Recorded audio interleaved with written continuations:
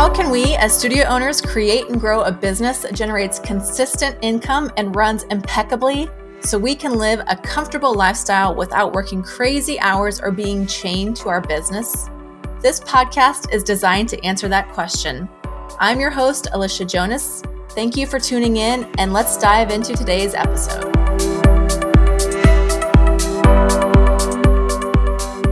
This episode of the Dance Studio Amplified podcast is sponsored by my own Amplify Mastermind for studio owners, now accepting applications for 2020. Amplify is the high-touch group mentorship program that will give you the most up-to-date strategies and business-building philosophies, along with a community of dynamic women to take your studio to 6 figures and beyond. You'll have everything you need to transform your studio, including one-on-one coaching, group calls, guest expert trainings, multiple in-person retreats, as well as unlimited access to my entire course library. And that's not all. Space is limited to just 20 women, and spots are already filling for our January kickoff. Go to bit.ly/amplifymy2020 to learn more and apply. I can't wait to see your business transform in the next 12 months.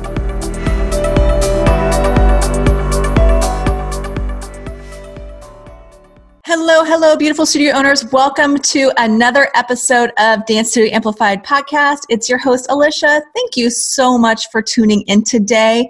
I am super excited about today's episode. We're doing something a little bit different. Now, this episode and the next few episodes that you're going to hear is taken from a 6-figure success live stream series that I am hosting inside my Facebook group this month and maybe even going into December. So I wanted to do this series because when you take your business to that level, to 6 figures or higher, there are very specific strategies and structures and mindsets that you really do need to have in place. Things change when you get to that level, when you've scaled, right? So this series is designed to help break it down, demystify exactly what it will take for you to transition your business to 6 figures or multi-6 figures or 7 figures, right? So I'm having so much fun presenting this series, and the community is really tuning in as well. They're really engaging. I think this is a big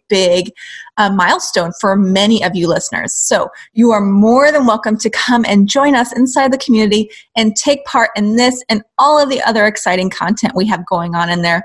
Just visit theconfidentdancestudio.com and click join my Facebook group, and it will take you right there. We'll also link it up in the show notes as well. So make sure to take a screenshot and tag me on Instagram as you're listening to this episode. I hope you enjoy. Thank you so much, and I will talk to you very soon. Yeah, I'm super excited to chat today because we're talking about an A word that can help take your studio to the next level. And if you're talking with me, you're probably guessing that A word is automation. Not today. 9 times out of 10, it's automation. But today we're going to talk about a different A word, and that is accountability. Accountability, which is super important. Another super important thing, right? So thanks so much for joining me today, guys. So accountability. Let's talk about accountability. Accountability obviously is something that I provide in the mastermind, in coaching programs, in my private coaching. And I think it's one of the biggest thing that we forget about when we join those things, the biggest benefit, right? And we might think, oh, I don't need accountability. I can do it. I get all my stuff done. And if so, that's great. But a lot of people do need accountability. They need accountability to hit their goals. They need accountability to stay on top of those things that are maybe need to be done, but are not super urgent, right? There's those things that are urgent, but not necessarily important right now. We talk about the squeaky wheel gets the grease. Those tiny disasters, like for us, it's the snow day. We're dealing with the snow day. And so certain things have to kind of be shifted around. And so being held accountable is not meant to be like, oh, you didn't get things done and you're a bad person. Like, you're lazy or you're procrastinating. It's really just to remind, it's here to remind you that these were your goals that you set in motion. These are the goals that you said you wanted. These are the things that you said you were looking for. So is that still the case? And how are we moving forward towards it every week? Okay. So let's talk about accountability. I think a lot of us, when we're thinking about projects, or we're thinking about our goals, or we're thinking about hitting a 6-figure year, or hitting a whatever $20,000 a month, $30,000 a month in our businesses, we tend to rely on willpower, okay? Whether it's hitting our goals, getting things done, eating healthy, getting some cleaning work done, whatever it is, whether it's in our business or in our home, we rely a lot on willpower. And the truth is that we really only have 15 minutes of willpower per day. Like, let that sink in. Think of all the things that you want to get done, and whether it's, making sure you do meditation or anything, you have 15 minutes of actual willpower. The rest is just needs to become routine, or you need to be plan it in and make sure that it's not like you're willing yourself to do it, that it actually becomes part of your daily routine or part of your weekly routine to check in on these things, right? Like I said, things creep up that are more urgent, right? Like I said, the snow day today. Maybe you have an issue with a parent. Maybe you have a toilet that leaks. I had a client last year who had a kiddo push on a sink, and the sink fell off the wall in the middle of summer camp. So she had to deal with that, right? And I think that we feel like sometimes we can never slow down to get ahead. And I'm not saying accountability or having a coach is forcing you to slow down necessarily, but sometimes we do need to take a minute and implement certain structures into our business so that it will help us get ahead. For instance, automation, for instance, systems, for instance, taking a second to hire somebody. Sometimes we're like, oh, I just don't have time. I'm covering all these roles. I don't have time to hire somebody or look for somebody. So think about that. We need to give ourselves permission and prioritize and be held accountable to putting these things in place sometimes, right?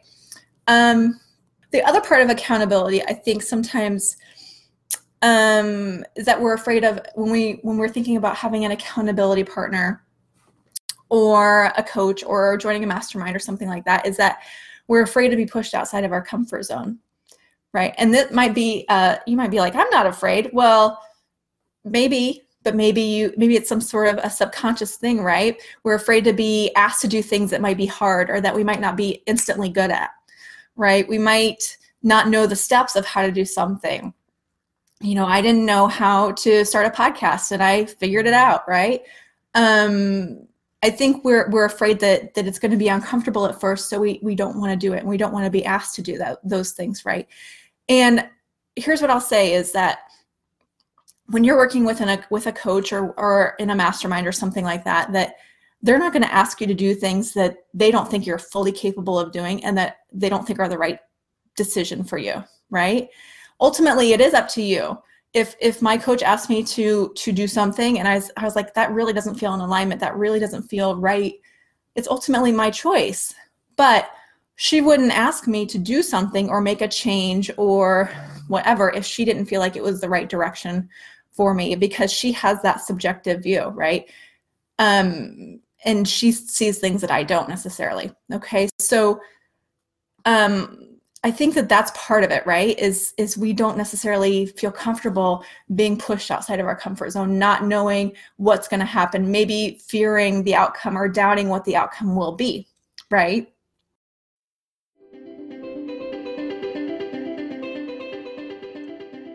Loving this episode of the Dance Studio Amplified podcast? Head over to iTunes to subscribe so you don't miss an episode. And while you're there, don't forget to rate and review. I would truly appreciate it, as it helps me reach more amazing studio owners and educators like you doing so much to make a positive impact.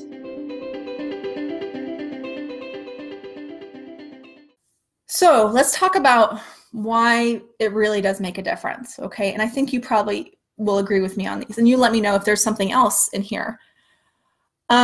So let's not just talk about yourself, right? So we've already been talking about ourselves a little bit. When we aren't being held accountable ourselves, or maybe not making progress on our goals, we're not sticking to our boundaries, right? Or maybe we're feeling a little bit less than because we're like, oh, I really wanted to make that happen this year and it just didn't happen. And now I feel like whatever I set my mind to, it just never happens. I can never stick to it. And I'm not cut out for this, right? But let's say if we don't hold our staff members accountable, what happens, right? They're not getting things done. Things fall through the cracks. Maybe there's missed deadlines. It definitely impacts the business in a variety of ways. If we don't hold even them accountable to show up to class on time or be in dress code or whatever, it ripples down to the other staff members or to the students, right? So it's definitely important, not just for us to be held accountable ourselves, but for us to extend that same accountability to the people that are working for us and that are helping our business grow. Okay, and if they're not being held accountable, or you're not following up with them, or they're not doing what you're asking, that might be a whole other ball of wax, right? Whether it's time to let them go, it's time to maybe move them down. Maybe they're not director of the team anymore. Maybe they're down to just a teacher or an assistant. Okay. And then let's talk about customers, right? How do we hold customers accountable? Setting our goals too high is not good either. Finding the balance is key, right? I agree, Molly. And I think that it's okay to have like good, better, best goals, right? So that your good goal is still something to strive for, pushes you a little bit out of your comfort zone, but isn't like too easy. And then better, a little bit higher, and then best would be like, yes, I would be, if I hit this goal, I would be absolutely so excited, over the moon. I would go on a vacation. I would, whatever reward you want to give yourself. I agree. But I think that, yes, it should be a little bit of a stretch. Mm-hmm. Okay. What was I talking about? Oh, customers. Holding customers accountable. How do we hold our customers accountable? Maybe you have a code of conduct for your customers or for your students. And how are you enforcing that when that doesn't happen? And I think that when we're talking about adults, it becomes a little bit tricky, right? They are adults. They are expected to get along. They're expected to behave a certain way, but sometimes they don't. Sometimes they're just bat crazy, and we need to make the choice to dismiss them or act. But sometimes customers, they might take advantage of us. They might not pay on time because they've been allowed to pay late in the future or in the past, right? Maybe they're not completing their end of the agreement somehow with an attendance policy, or with maybe there's fundraiser policies you have in place, or like for instance, our team parents, they agree to carpool once a time. We don't meet at the performance site. We meet at the studio and we carpool to the performance site. So maybe they're not fulfilling their end of the agreement, right? So things like that. We definitely need to, not just ourselves, but extend that same sort of accountability to our customers, our students, our staff, so that we really are moving our business forward, right? When accountability doesn't happen, it just manifests in so many different ways, right? So I just want you to ask yourself, like, who is holding you accountable besides yourself, right? Who is checking in on you, checking in on your progress? Who is holding your feet to the fire? Who is pushing you a little bit outside your comfort zone from time to time? And maybe questioning, why do we do it this way? Why is it this way? And maybe saying, you know what? Maybe it makes you say, I don't know why we've just always done it this way, right? Because there might be some other way to do it, right? And I think that accountability is something that we always need to be questioning, are we doing this? Are we holding our customers accountable? Are we holding our students to a code of conduct? Are we holding our teachers to a code of conduct? How are we making sure they're aware of that? Is it in a handbook? Is it in some sort of mantra that we have in our studio? Is it on our website? Is it readily available what these expectations are? We have our students signed a student contract for the team, and we have parents sign a contract for team things. But as far as our regular students, there's just a general expectation, right? So how are we communicating that? Or is that something that they're aware of? First off, right? You can't hold them accountable if you don't let them know what they're supposed to be doing in the first place, right? So yeah, I think that's it for today, guys. I hope that was helpful for you. Definitely think about who is holding you accountable. Is your business moving as fast as you want? Is it growing at the rate you want? And is accountability part of the issue if that's not happening, right? So Amplify Mastermind, feel free to go ahead and apply. Shauna is still taking calls. We want to make sure we get everybody called and fitted very soon. I am considering opening up a few spots that would be a little bit lower investment. So if that's something that's interesting to you, it would have less support from me. It wouldn't have the private support from me, but you would still be part of the big group. So if that's something that changes things for you, I definitely encourage you to apply. We can't know if it's a right fit for you unless you actually answer the questions and get on the phone with Shauna. Let me know if you have any more questions about that, if that sounds like something that you would be interested in, and we can definitely get you the links so that you can take care of that. All right, you guys have a great rest of your day, and I'll talk to you guys very soon. All right, bye. Thanks so much for listening to the Dance Studio Amplified podcast. I hope today's episode has been so helpful for you. Be sure to visit theconfidentdancestudio.com, where you can join the conversation, access all the show notes, and discover all sorts of free content designed to help you in your studio.